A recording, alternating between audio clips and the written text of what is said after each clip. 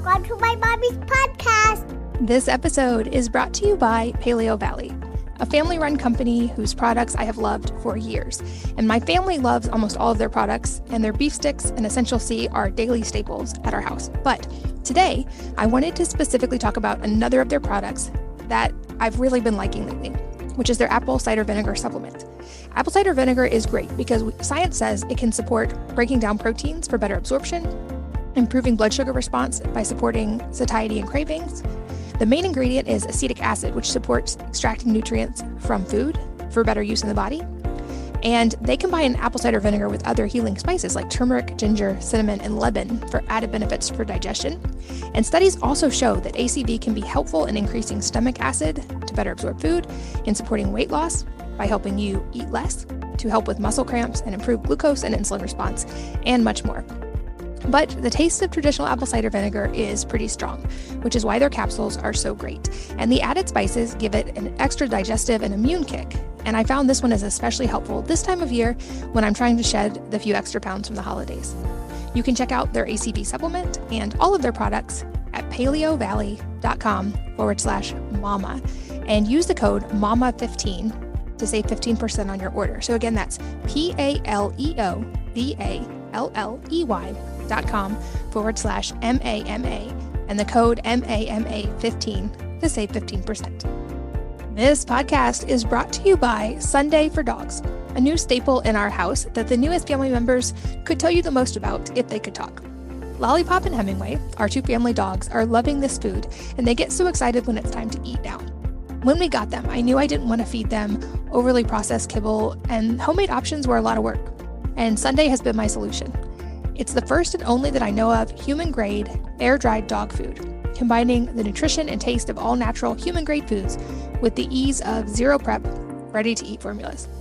So Sundays is, in my opinion, the best way to feed your best friends. Sundays easier for pet owners to manage than refrigerated human-grade dog food brands, so there's no fridge, no prep, no cleanup. And unlike most human-grade dog foods, Sundays is gently air-dried and ready to eat, versus the other brands that are cooked and frozen instead. It's as simple as just scoop it into their bowl and let them eat. In a blind test, Sundays outperformed other competitors 40-0, and they contain no artificial binders, synthetic additives, or general garbage. All of their ingredients are actually easy to pronounce. We worked out a special deal just for you. Receive 35% off your first order by going to sundaysfordogs/wellnessmama. That's sundaysfordogs.com/wellnessmama and use the code wellnessmama at checkout. Hello, and welcome to the Wellness Mama podcast. I'm Katie from wellnessmama.com and wellness.com. That's wellness with an E on the end. And this episode is all about the crisis of attention, cultivating mindfulness, and developing peak mind practices. I'm really excited about today's guest. I'm here with Dr. Amishi Jha, who is the professor of psychology at the University of Miami. She serves as the director of contemplative neuroscience for the Mindfulness Research and Practice Initiative, which she co-founded in 2010. She received her PhD from the University of California, Davis, and postdoctoral training at the Brain Imaging and Analysis Center at Duke University. Her work has been featured at NATO, the World Economic Forum, and the Pentagon, and she's received coverage in pretty much every major news outlet for her work on attention. And in this episode, we go deep on that topic and the different types and factors that relate to attention, including the 3 subsystems of attention, the direct way that stress impacts attention, and what else can as well, what mental time travel is and how that comes into play, how attention affects the way we think, feel, and connect with others, an important point, why multitasking isn't actually possible, and what we're actually doing instead, and how she recommends combating this. We go into a lot of other things, including how to cultivate resilience in ourselves and our kids, and she provides some practical things that we can do both as adults and with our children to help cultivate better attention, mindfulness, and resilience. Really fascinating episode. She is so well-spoken, so let's jump in and join Dr. Jha. Amishi, welcome, and thanks for being here. Oh, it's great to be here. I'm excited to jump in and deep dive on the topic of attention. But before we do, I have a note in my show notes that you were once trapped between an elephant and a bus. And I just have to hear this story. Yes, that was one of the more interesting experiences of my life, I guess. I was actually visiting family in India and attempting to cross a very busy street, and finally made it through, realizing that a bus was about to swerve. Like, a little boy had run in the middle of the street, the bus swerved. I was then kind of pinned against what felt like a wall, and I looked up and it's an elephant. So now all of a sudden I'm between a bus and an elephant. It was like I was really reflecting on what an odd moment that was. But thankfully we maneuvered through and everybody was safe. Wow, thank goodness everybody was safe, including that little one. I don't think most of us here have had the experience of encountering an elephant in the road. That's amazing. It was interesting. You are a well-known expert in the topic of attention. You have a TED Talk called The Crisis of Attention, which I will link in the show notes for you guys listening. I watched it this morning. It's really, really good. I think to start broad, I'm guessing everybody has some definition in their head of the term attention, but I would love for you to actually define that so we know what we're talking about as we move forward. Yeah, that's what I study in my lab at the University of Miami. And, given that I've been studying attention for the last 20 years, it's a term we throw around a lot. Most of us probably think it has to do with the ability of the mind to focus, but it's a much broader term, actually. And it really has to do with this capacity of the brain to select and privilege some information over other information. Now, oftentimes when we say focus, we think that means, hone in on some detail. So right now, whoever's listening to us right now will be honing in on the sounds of our voices, not probably, if they're in a coffee shop, the sound of the espresso machine or chatter nearby, but kind of focusing in. But there's other ways we can select information and privilege it as well. So I actually think about attention as not one thing, but three main things. And I think it might be helpful to kind of unpack that, because that has a lot to do with how we might be able to work with our attention to strengthen it and to really make sure that we keep it in peak shape for a lot of good reasons, which I'm sure we'll get into. Does that sound good? That sounds great. Yeah. So the first thing, I guess, is to say, even though, as you mentioned, this notion of a crisis, we do feel often that our attention is in a crisis mode these days. But it is still, as a brain system, a success story of our collective, human evolution. The fact that we have an attention system is really a boon for us, and we can do so many incredibly powerful things. And to do complex, important things that we do daily in our lives, like I said, we think about attention as actually being divided into three main subsystems. And the first subsystem is very much like that term focus that I was mentioning a moment ago. And I like to use the metaphor of sort of a flashlight. So if you're in a darkened room, or if you're in, the woods somewhere going for an evening walk, it's starting to get a little bit darker. A flashlight is, of course, an extremely handy tool. And wherever it is that we direct that flashlight, we get clear, crisp information, but only where we're directing the flashlight, not everywhere around it. So again, it advantages some information over other information. And the really cool part of this sort of metaphor is that just like an actual flashlight, we can direct our attention. We can decide where to put it, where to actually orient it, so that we can use it to look not only at the external environment or even hear sounds or whatever other sensory system we might want to kind of key in on, but we can use that same flashlight to direct our mental resources internally. So we might think of a particular memory, for example, and when we want to kind of unpack the memory, we direct our attention to it. The internal flashlight can go toward it. But another way to pay attention is almost the exact opposite. It's not this sort of narrowing and privileging some information over other information. It's actually privileging the present moment. So right now, what is going on right now? And this is formally called the brain's alerting system, because its job is to ensure that whatever it is right now that's happening, we're attentive to it. So that means we're not actually narrowing in, we're broadening, we're receptive, we're aware of what's happening in this moment. And if you want to think about a time when we do this all the time, but one kind of good example would be if you're driving down the road or you're walking down the road and you see a flashing yellow light. So it could be near a school zone or maybe a construction site. And usually what that means to us when we see it is, stay alert, vigilant, pay attention to what's going on right now. Because what we may encounter is a strange traffic pattern, or maybe children running in, or construction equipment, whatever it is, we don't know what, so we can't focus in like the flashlight, but we stay broad and receptive. And oftentimes I'll give the metaphor of a floodlight because it's almost, like I said, opposite side of the spectrum of the flashlight. So both those give us a good indication of different ways we pay attention, whether it's to certain content or the certain moment, meaning right now. But there's a third way we pay attention that's also really, really powerful, something we call executive control.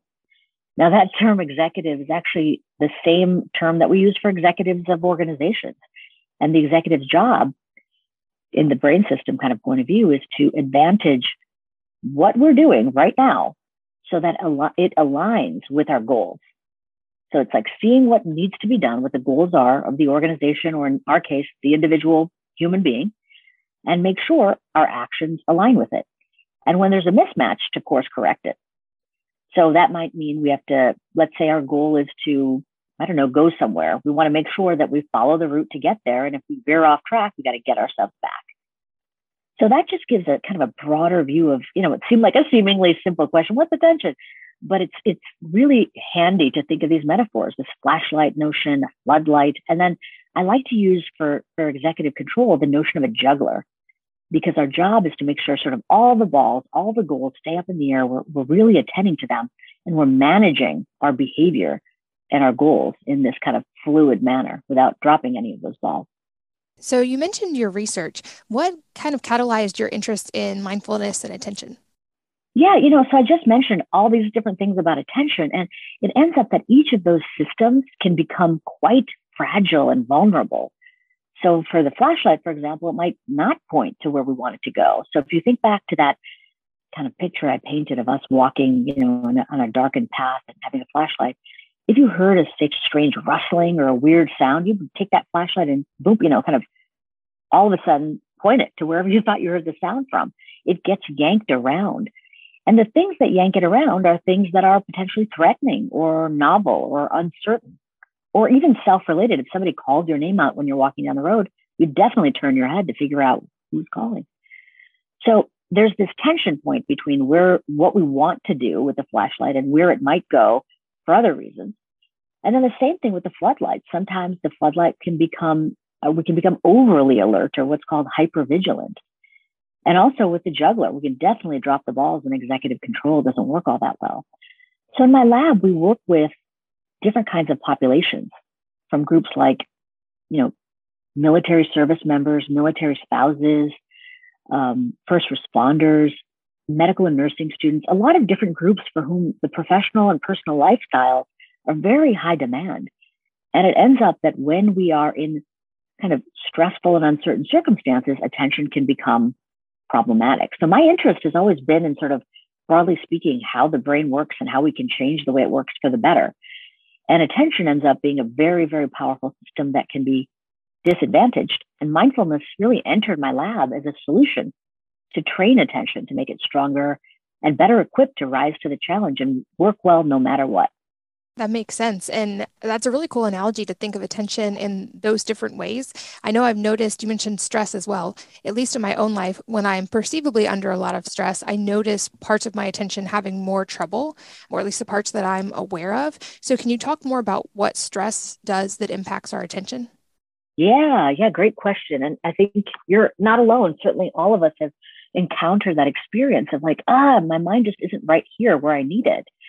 And that really was my motivation for writing this book I've written recently, Peak Mind, because I was, after doing decades of research, I really was thinking, we're at a point now where, it's not just these very, very time-pressured, performance-pressured groups, like I mentioned, these service members, first responders, et cetera.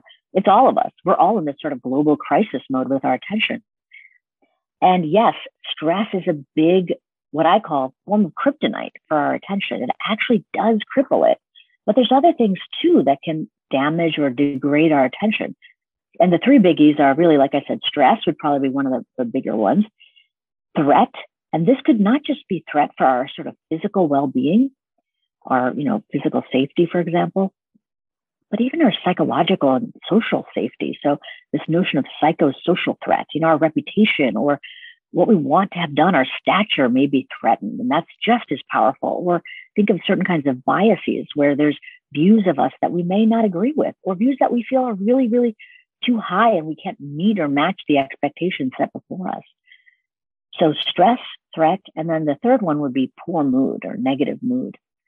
When we experience any of those, and frankly, we can't lead a life without experiencing those, which is part of being human. But when we experience those, and we experience them, for example, over weeks and months, sort of like what often happens for people during demanding circumstances that are professional, but for all of us, frankly, happen at some level during the global pandemic we just experienced, we can feel that pinch and we start feeling cognitively foggy. So you asked such a great question, Katie, regarding what is it that happens? Why do we feel that way? What does stress do to our attention? And again, it's going to rely on something that is actually a feature of our brain, but can sometimes feel like a flaw. And one of those things is something called mental time travel. So essentially, we talked about the flashlight, for example. We can not only experience the flashlight and direct it where we want in the moment, but we can take that flashlight and rewind the mind to the past so that we're reflecting on experiences that have happened before. Or we can fast forward the mind and plan for the future. And that's a very productive and powerful thing that our mind can do. But often when the circumstances are demanding or feeling overwhelming, we rewind and fast forward unproductively so that we're not just rewinding to reflect, but we're ruminating or regretting events that have already happened. And, they're in the past. They're no longer happening in our present moment. Or we're fast forwarding. So we're not just planning, but we're catastrophizing and worrying. And when we do those things, it's not just that we might start feeling even worse, but our attention gets hijacked away from the present moment. We're not here for what the demands are and the needs are of the moment. So that can cause a lot of problems. And we think that's what's contributing to actually mistakes happening in the present moment, mood getting worse. And the statistic regarding how often this tends to happen, this wandering mind, is about 50% of our waking moments. And that's a little bit of a wake-up call. That means half the time our mind is not in the present moment, in the task at hand. It's either in the past or the future. Wow, that is a bigger stat than I would have expected. And I've heard that quote that worry is a waste of imagination, but that really kind of hones it in because you're right, it takes you out of the present moment. And you've kind of alluded to this in several ways already, but I would guess from your research, attention plays a big role in a lot of areas of our lives. And so if we can improve that amount of time that we're presently focused, that probably has benefit throughout a lot of areas of life. But can you walk through some of the ways that the functions of attention in daily life? Yeah, absolutely. And yes, you're right. I am hinting toward it and your hunch is correct because we know what it feels like when we meet somebody, for example, that we would say is not attentive, whether that's a colleague or a coworker or a family member or a leader we might encounter. And, usually that means the person is potentially illogical, like their decision-making doesn't seem sound. Their mood may be dysregulated, so it doesn't feel like they're really in control of their emotions. They're kind of haywire. And they have that kind of feeling of disconnection where they're not really aware or attuned to the people around them. So we all know what it feels like when attention may not be successful. But partly what I'm saying here is that it's because attention itself is a fuel. And what it fuels is three very, very important things that we do constantly and that we really rely on our attention to do. So one broad category would be thinking. And what I mean by that is just having an idea, a memory, a thought, whatever it is, pop into your mind and then pursuing it. That's really attention. That's the flashlight being able to kind of go almost like hyperlinking that you might do on the internet. Go from one idea to another related idea to another related idea. And that's what complex thought is. So our ability to think, which actually also ties into things like learning, decision-making, reflecting, all of that relies on our attention, all three systems actually. And another big area is feeling. Now, I mean, when I say feeling, experiencing an emotion, whether that's a very pleasant emotion or an unpleasant emotion, just being able to experience it requires our attention. And that might seem a little bit odd. Like, what do you mean? I just feel the emotion. Yes, but to actually know you are feeling it requires a knowledge and an attentiveness toward the experience. Sometimes it takes other people to kind of cue us in to what our mood might be, for example. But beyond just feeling emotion, we need our attention to regulate our emotion. And what I mean by that is having a proportionate emotional response. So, for example, if somebody receives really bad news, they didn't get a job or they they lost their job. Very appropriate to have strong emotion, but probably not okay to burst into tears if you topple over a cup of coffee. I mean, it's not annoying, but you wouldn't just lose your mind completely. So this is what we do in order to regulate our emotions is we use all three systems, in particular that executive control to say, okay, what are the goals right now? Is this an appropriate response I'm having? So thinking, feeling, like I just said. And the third one would be connecting, our social world. And here, attention we need to, we think about this all the time, saying to somebody, oh, we're on the same page. Essentially, that means both of our flashlights are kind of oriented toward the same mental content. We're sharing a mental model with other people. We can, of course, also pay attention to other people. In fact, all these brain systems of attention allow us to consider other people the targets of our attention. And we can use attentional capacity to empathize, to kind of take somebody else's perspective to understand what they may be experiencing. So, this just points out to us that thinking, feeling, connecting, which we do all the time and we lean on, frankly, we need it to be successful. And if we don't have our full attentional capacity, we can't do any of these things successfully. That makes sense. And there's so many directions I want to go as a follow-up to this. But from listening to your TED Talk, I have heard you address a little bit that stress component, which you mentioned can really affect attention. So I'm curious if there are any tips for overcoming that stress or being able to maintain attention even if we're in a state of stress. I've also heard you mention why, for instance, thinking positive by itself is not the answer. So can you kind of delve more into that stress equation? Yes. Typically when we think about stress, what we're talking about is distress. So that the demands before us, what is required of us, and what we feel like we can actually handle are not matched up. Essentially, we feel incapable of rising to the challenges that were required of us. Now, if there's a little bit of a challenge, meaning the right amount of stress even, we might say, I'm activated. I can rise to that demand. And it ends up that stress itself has sort of this inverted U shape. So think about the letter U and turn it upside down. And think about the x-axis is like the level of stress. So and the y-axis is as performance. So if you think about that upside down U, when there is very little stress, performance isn't that great. You have a report due in 2 years, you're not going to start working on it immediately.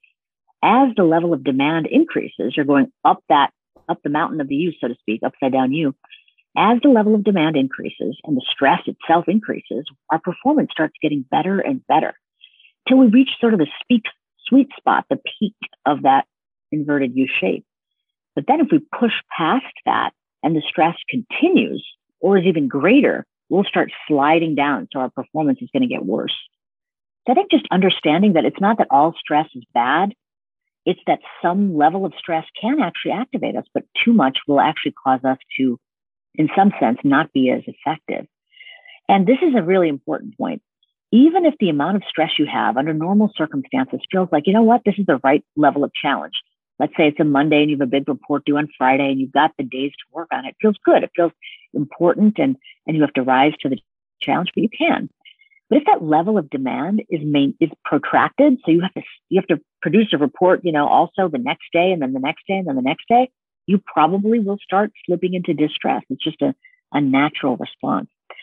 So just knowing the landscape of stress, I think, is important to know where we're at. Am I really in the upward part of that curve, or am I really experiencing distress? And then to watch the mind. The tips I would give, and this is where mindfulness comes in some sense, part of the culprit we've already been talking about.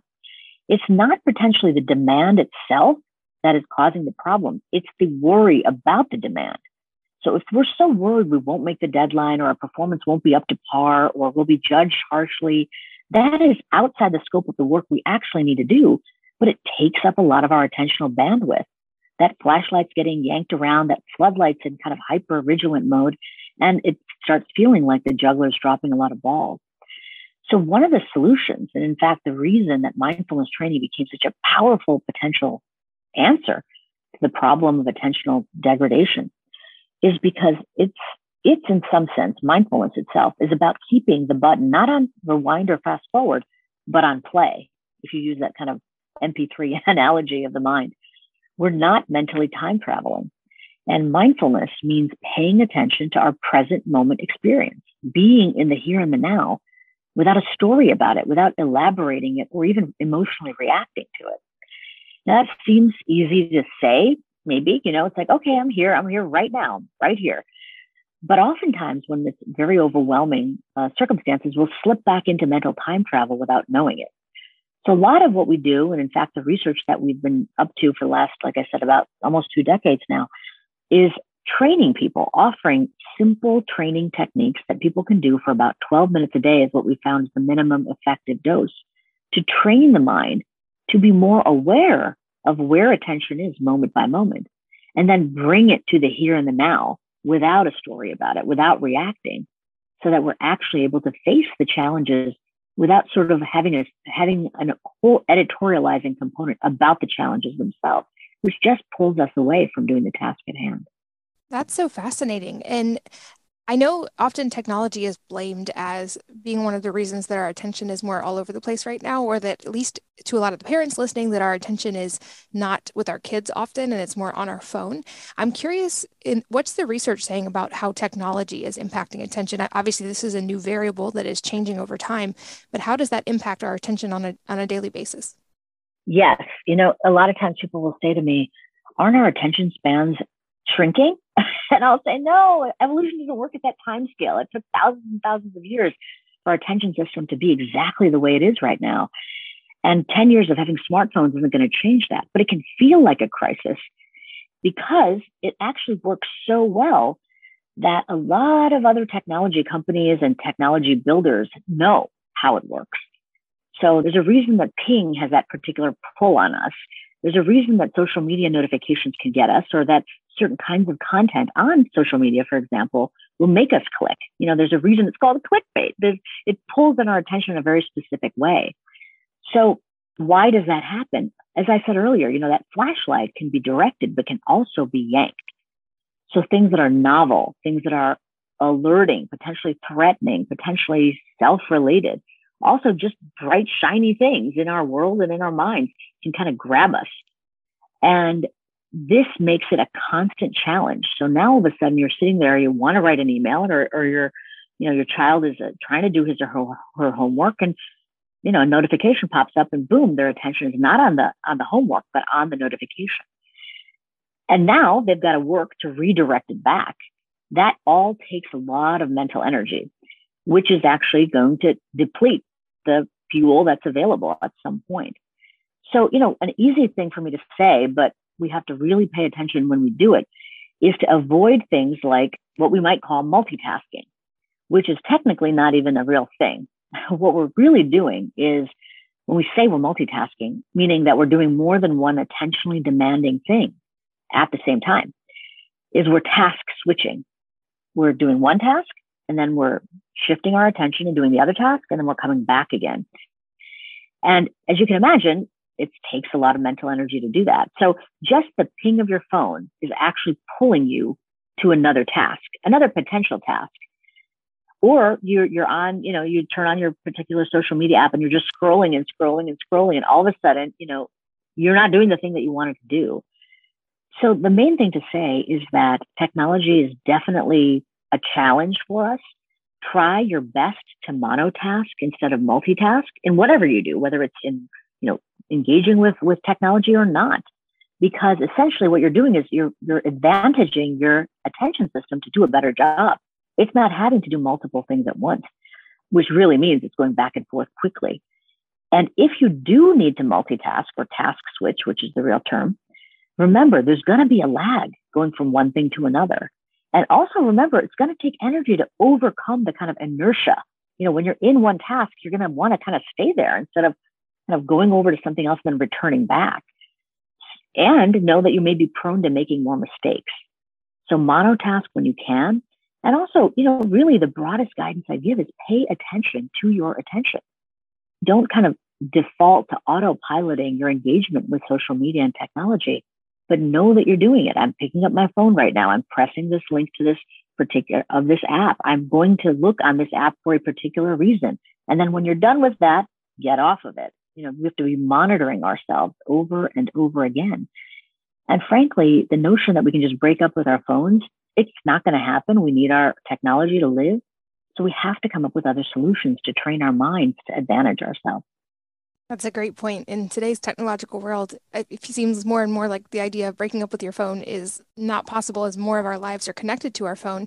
And I love that idea of monotasking, especially for a lot of the moms listening who the idea of multitasking is so appealing. But like you explained, it's not actually possible. And as you were saying that, I can see examples in my life of how hard it is to go back and forth between things, which I think is somewhat a daily struggle for all moms because we have so many things that ping us, mainly our children, our job, everything all day.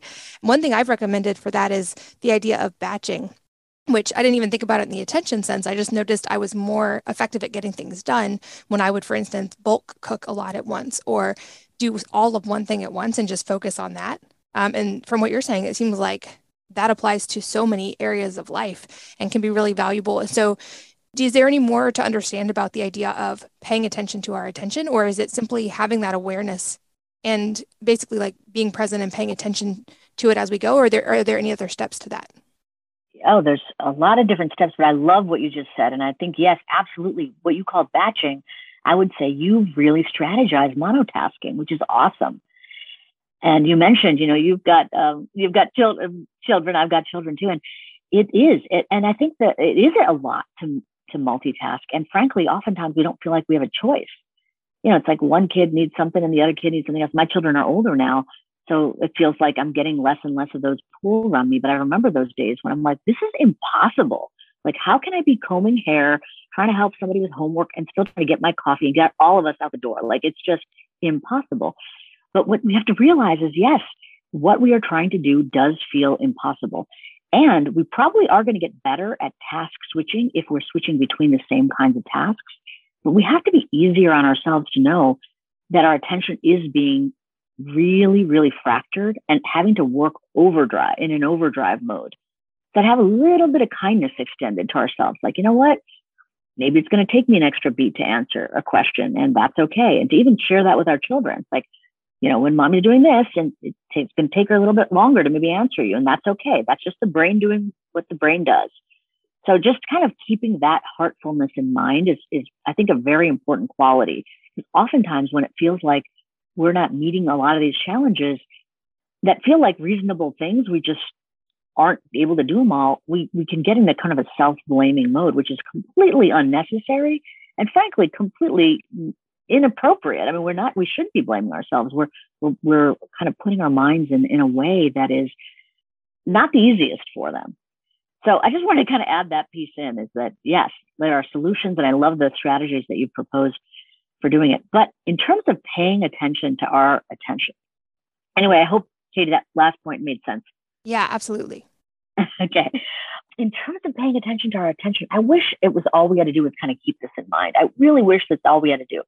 But frankly, it's just not going to be enough, because the thing that also goes when we are stressed, threatened, or in a negative mood is our awareness of our attention.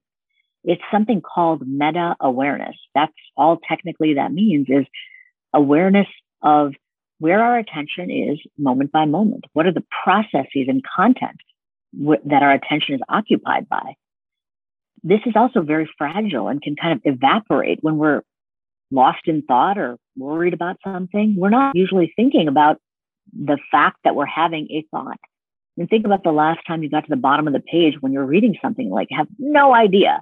The only thing that clued you in that you weren't really there was the fact that probably your eyes reached the bottom of the page. You're like, wait, what? I don't recall what I just read.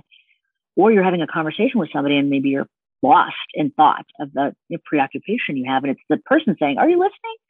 That certainly happened to me, where I'm like kind of in my own world. So these external cues can help us kind of regain our presence, to say, get back here right now. We don't often do that with ourselves, which is why mindfulness training can be so helpful. These are practices that we can do every day for a short period of time. And frankly, as busy parents, we know that we don't have a lot of time. So we got to take these moments as we can. But we have to really give it a shot, because the only way we'll be able to get our mind back on track if we get lost is to know where it is in the first place. So maybe I could just offer one quick practice that I think is very helpful, and that ends up being one of the foundational practices we offer to a lot of high demand, high performance, but time pressured professionals, which is frankly all of us. So this is something, it's a foundational mindfulness practice. It's called, well, formally it's called a lot of different things, mindfulness of breathing maybe, or a stillness practice. I have called it the find your flashlight practice. And I'm doing that because you'll see why when I describe it. So what we do is I'm going to give you a kind of a longer version that you can do, start out 30 seconds, you can build up to 12 minutes a day. And then I'm going to give a very short version that we can do multiple times a day when we're out and about in the world doing our thing.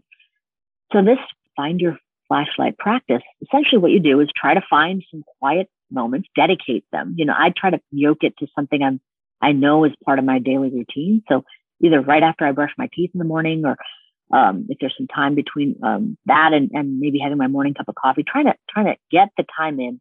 So I don't have to decide when to do it. It's yoked to something I know I'm probably going to do. Well, I know I'm going to do every single day, no matter what. And then finding a quiet spot, starting out doing in a quiet spot is just supportive. And what we're going to do for this short practice, and like I said, start out really, really slow, 30 seconds to a minute. We're going to just, first of all, sit and notice ourselves breathing. Just that we're breathing. We've been breathing this whole time, but now we're going to just get that floodlight and just sit here acknowledging, noticing right now in this moment, I'm breathing. And then we're going to check into something that's kind of vivid about the breath. What's prominent? Is it the coolness maybe on my nostrils, or I don't know, maybe my chest moving up and down, whatever it feels kind of more salient, more vivid in your experience of breathing, kind of cue into that. And then the goal for the practice is to take your flashlight of attention and shine it bright right on those prominent breath-related sensations. That's where you're going to keep your attention. That's what the exercise is. So you're going to stay focused on breath-related sensations and just breathe normally. You're not controlling your breath. And then the next moment, or whenever it happens, notice where your flashlight is. Is it still on breath-related sensations, or has it gone off somewhere else? And, these could be really subtle little trips we take, like, oh, I just have to remember I have to add this to my shopping list, or gosh, I forgot that I had to do that other task, or wasn't that a weird conversation I had with so-and-so? We do this all the time, that mental time travel. So we ask ourselves, we're focusing, that's the task. But second instruction after we focus is notice, where is the mind right now? Is it where I'm supposed to, for this period of time, I've committed to keeping my flashlight on breath-related sensations. So focus, notice, and then if we find that our flashlight is not where we want it to be, redirect. And that seems simple enough, focus, notice, redirect. But the really cool part about it is we're actually in that short practice exercising all three of those systems of attention. We're actually pointing the flashlight, that's engaging that system. We're keeping the floodlight active and engaged to know where attention is. And then we're using the juggler or executive control to check in with our goals and get it back on track if we're not. And doing this over and over again is really, as many of my military colleagues refer to it, sort of like a push-up for the mind. We're exercising all three of these systems. And we're not doing this to be some kind of Olympic level breath followers. The breath is just a handy target that we always have with us. We're doing it so that no matter what we're doing, we have better access to that flashlight, or better access to knowledge of where our mind is in any moment, and better ability to control our behavior in our mind so that we can accomplish our goals, even know what our goals are. So that one I would say is a really good, handy practice to do. And, more detailed instructions I provide in my book, but I just think that keeping that in mind will make it clear why mindfulness, and that's frankly, this mindfulness of breathing practice is so powerful and helpful. And I know I appreciate, and I would guess a lot of moms do as well, that it's only 12 minutes a day. I appreciate your book for this reason. I'll make sure that's linked in the show notes too. And what's interesting, and now 500 guests on this podcast, I would say at least a third, maybe close to half of them, mention meditation or mindfulness as being one of the most important things in their lives. And these are very busy people. And so this seems like an important recurring theme. And it seems like doing this kind of a practice is also something we can teach our kids from a young age to help them develop better attention skills as they get older. This episode is brought to you by Paleo Valley. a family-run company whose products I have loved for years. And my family loves almost all of their products, and their beef sticks and Essential C are daily staples at our house. But today, I wanted to specifically talk about another of their products that I've really been liking lately, which is their apple cider vinegar supplement. Apple cider vinegar is great because science says it can support breaking down proteins for better absorption, improving blood sugar response by supporting satiety and cravings. The main ingredient is acetic acid, which supports extracting nutrients from food for better use in the body. And they combine apple cider vinegar with other healing spices like turmeric, ginger, cinnamon, and lemon for added benefits for digestion. And studies also show that ACV can be helpful in increasing stomach acid to better absorb food, in supporting weight loss by helping you eat less, to help with muscle cramps and improve glucose and insulin response, and much more. But the taste of traditional apple cider vinegar is pretty strong, which is why their capsules are so great. And the added spices give it an extra digestive and immune kick. And I found this one is especially helpful this time of year when I'm trying to shed the few extra pounds from the holidays. You can check out their ACV supplement and all of their products at paleovalley.com/mama and use the code MAMA15 to save 15% on your order. So again, that's paleovalley.com/MAMA and the code MAMA15 to save 15%. This podcast is brought to you by Sunday for Dogs, a new staple in our house that the newest family members could tell you the most about if they could talk. Lollipop and Hemingway, our two family dogs, are loving this food, and they get so excited when it's time to eat now. When we got them, I knew I didn't want to feed them overly processed kibble, and homemade options were a lot of work. And Sunday has been my solution. It's the first and only that I know of human-grade, air-dried dog food, combining the nutrition and taste of all-natural human-grade foods with the ease of zero prep, ready-to-eat formulas. So Sundays is, in my opinion, the best way to feed your best friends. Sundays easier for pet owners to manage than refrigerated human-grade dog food brands, so there's no fridge, no prep, no cleanup. And unlike most human-grade dog foods, Sundays is gently air-dried and ready to eat, versus the other brands that are cooked and frozen instead. It's as simple as just scoop it into their bowl and let them eat. In a blind test, Sundays outperformed other competitors 40-0, and they contain no artificial binders, synthetic additives, or general garbage. All of their ingredients are actually easy to pronounce. We've worked out a special deal just for you. Receive 35% off your first order by going to sundaysfordogs/wellnessmama. That's sundaysfordogs.com/wellnessmama and use the code wellnessmama at checkout. Can you talk a little bit more about the science of mindfulness and why all of these high achievers name this as one of the most important factors in their lives?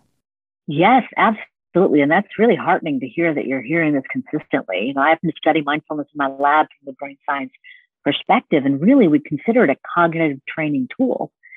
And as you mentioned, we can start this training tool and offer it to children, pretty young children actually, and all the way up to adults. And even as we age, this can be a helpful thing. What we're finding from the brain science perspective is that those three systems of attention that I mentioned are able to transform in terms of their structure and their functioning so that they look healthier. And it's not just that the systems themselves work better, it's that their coordination in terms of the brain networks kind of talking to each other and holding hands is happening more fluidly. So there are many, many reasons that we're now seeing that mindfulness training can be helpful, because all those things that attention fuels is also benefited. So we know, for example, that when people practice mindfulness training, not only does their attention and the brain responses tied to attention look healthier, but their mood is boosted. Their performance is boosted, and their relationships seem to be of higher quality. And now we're at the point, it's not a study or two, we've got thousands of studies, what we call meta-analyses, where we're aggregating across, it could be dozens and maybe even hundreds of studies. We're now to the point where we're actually doing meta-analyses of meta-analyses. So the research is getting stronger and stronger. But like you said, the key is that we practice, because unlike many types of knowledge we can gain, mindfulness is much more like physical exercise. We benefit, but only if we do it. It's not about understanding it. Understanding is not enough. In the same way, understanding physical activity is not enough. We don't get better cardiovascular health by knowing that cardiovascular health is a good thing. We have to actually do it. So that's the hard part, I would say. And that's what my lab has sort of been devoted to is, well, how do we get this to be minimum in terms of time commitment, but not so short that's not beneficial. So over these years, we've been doing study after study to kind of hone that prescription. And yes, about 12 minutes a day, 3 to 5 days a week, I would say, shoot for, can be very, very helpful to protect against stress-related decline in attention, protect against mood degradation, and actually even boost mood in many cases, and reduce that experience of stress. So I hope that that kind of answers the question, that this is now coming to be not just a nice to have, but a must have to keep ourselves healthy. And when it comes to children, I would say, the really fun part, in the early days, I actually learned about mindfulness kind of because of my role as a mother and as a parent. I had almost a 3-year-old at that point and was in a very busy part of my life. I just started my own lab and my husband was in grad school. We bought a 100-year-old fixer-upper, all these great things that, we want in our lives, but all of them happening at once really kind of depleted me. And I was in this very ironic moment where I study attention, but I could not grab a hold of my own attention.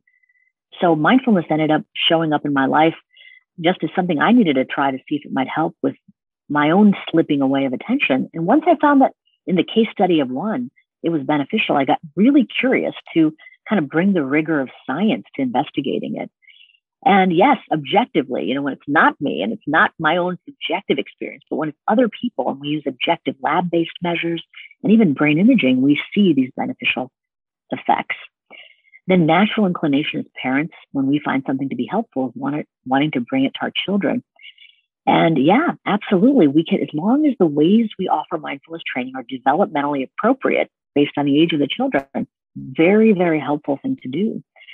And, so I want to just mention one practice that I love. So there's so many different fun things we can do with kids, but the one that we probably don't exercise very much in children is actually one thing that has to do with the floodlight or meta awareness, sort of watching what's happening in the mind and what's happening in their present moment experience with kind of a quietness to it. Children, I think, are very good at being in the present moment, but oftentimes aren't kind of watching what is happening in the present moment in that same way. So maybe I'll offer one practice that can be fun to do even with a group of children. You mentioned you have 6, so I figured maybe they can work together to do kind of a fun practice. But before I mention it, was there anything else about bringing it to children that you wanted me to discuss, Katie? I think that's perfect. I'm excited to hear this one. Okay. So, the first thing is that silence and stillness practices with children are probably not like the easiest thing to do. We want to do active practices. So even something like the mindfulness of breathing, a dear colleague of mine, Susan Kaiser Greenland, she has a whole series of mindful games that she offers, but she starts with really young kids, toddlers. And instead of just having them pay attention to the breath, she'll ask them to get a soft toy, some kind of, little tiny bear, cuddly thing that they put on their stomachs. They lay down and they just watch the animal, the little soft toy go up and down. And they're kind of enjoying seeing that. But what they're doing in that moment is paying attention to their body and breathing. So there's sort of this active quality to it. The practice I was going to mention regarding the floodlight is actually a stillness practice. So what you do is you can get a small group of kids. You can even do this with adults if you want. It's actually fun to do if you mix some adults in there too. And you have to find a bell, like just a regular old bell, something that can ring really, really easily. So that if it's moved even slightly, it'll go, ding, ding, it'll ring. And the little activity is everybody sits in a circle, and the bigger the circle, the better. And it's sort of like we're working together, but each person has a specific responsibility. The practice is let's pay attention to the soundscape, if you will.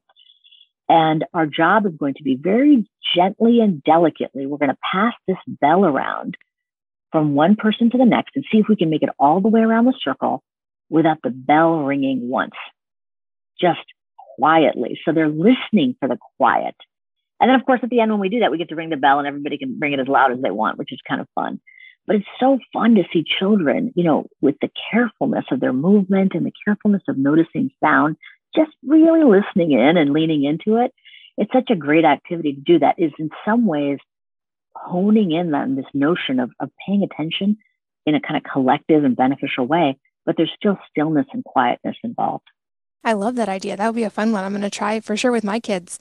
And you also, a couple minutes ago, mentioned the word resilience.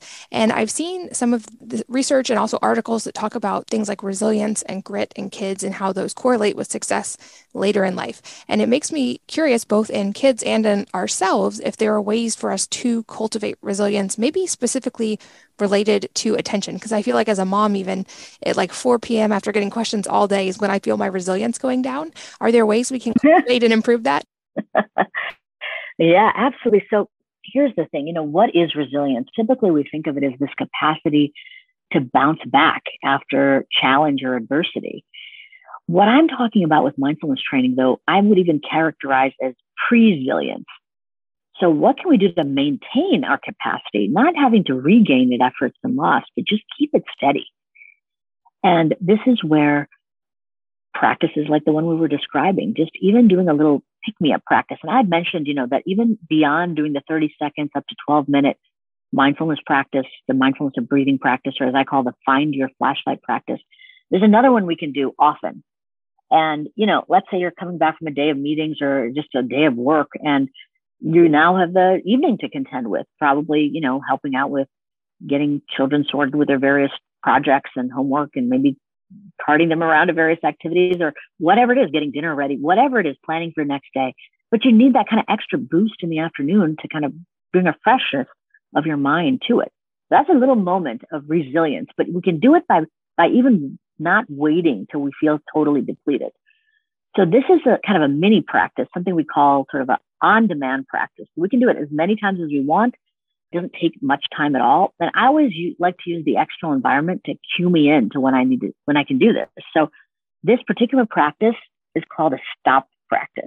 And I don't know if you've maybe done it on your podcast before, but I'll just mention it. So STOP is an acronym.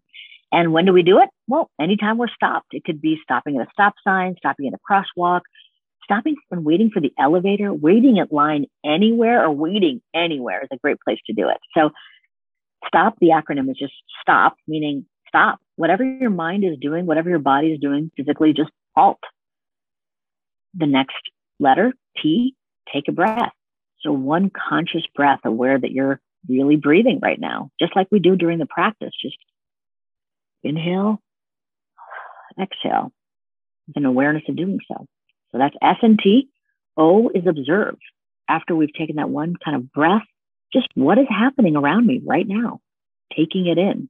Not a story about it, but just letting our eyes, sounds, whatever it is, take it in. And even in our minds, I feel tension right now. I feel tightness in my body. I feel a little anticipation, whatever it is. We're just kind of collecting the data, observing what's happening in that moment. And then P, proceed, move on our way. So that STOP, stop practice, is so helpful. It's like a mini recharge. Because, and this goes back to why I named the other practice the find your flashlight practice. Oftentimes we can feel scattered or pulled. It's because we don't really feel like we're owning our own attention in that moment. So to me, finding where our flashlight is such a powerful way to kind of get back in control of our own mind. And the stop practice is another way to do that.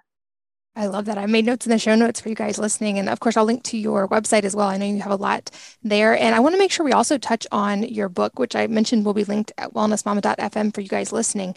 But talk about the concept of developing a peak mind and what are some of the ways we can do that? I'm sure we've touched on some of them already, but I would just love for you to talk about the book and define that concept a little. Yeah. It's kind of a funny play on words. So usually when we use that word peak, we're thinking of like peak experience, it's sort of singular. It's like unusual. Like I always think of like, successory poster, like woman on mountaintop, like she's at her peak moment. But I like the idea of playing with that concept because what I mean when I say peak mind is almost the opposite. It's having a mind that has full access to all of its attentional capacities. And we can cultivate that. We can train for that. And with that full mind, we can stave off distractibility. And we can actually use all of these brain systems of attention, as we've been talking about, to accomplish our goals, meet our challenges, and feel fulfilled. So that's sort of the promise of the peak mind. It's not a moment in time, but it's something we get to have and embody that can benefit us. And then what I lay out in the book is essentially a review of our research that has really been devoted to finding best practices and time efficient practices for busy, stressed out professionals and made them available so that all of us can benefit from them. And the key is that we have to kind of reframe the way we think about the mind. We're at the point in our culture right now where we understand that the body needs physical activity. We know it for ourselves, we know it for our children, but we don't really think of the mind in the same way as needing mental exercise every day to stay fit, psychologically healthy. But it does, frankly. That's what we're noticing. What we're noticing in terms of the brain science is that if we just let the mind do what it will under stressful circumstances, which is frankly many of the periods of our lives, it will decline, it will degrade, it will diminish in its functioning, especially its attentional functioning, as we discussed, that fuels all these other things. So we can do something about it. We can train the mind so that it works better and it works more efficiently so that we're better able to meet the challenges of our lives. And that's what I mean when I say peak mind. I love it. Well, like I said, I recommend the book. It's a fascinating read, and I think it's really helpful for certainly professionals, but also for parents, because I think a lot of these topics are very top of mind with our children as well. And speaking of books, a question I love to ask at the end of interviews is if there's a book or a number of books besides your own that have had a profound impact on your life, and if so, what they are and why. Oh, yes. For me, many different kinds of things, but I would say, I'm a neuroscientist. So my interest in this topic that we've been talking about has really been on understanding the science, finding solutions, evidence-based for solutions that I would recommend to other people. But I really think that getting the experiential and getting the kind of poetic is also really, really helpful. So if you're one of those people that likes to get inspired through poetry, I would strongly recommend The Essentials of Rumi. Happens to be a wonderful poet from way, way, way back when.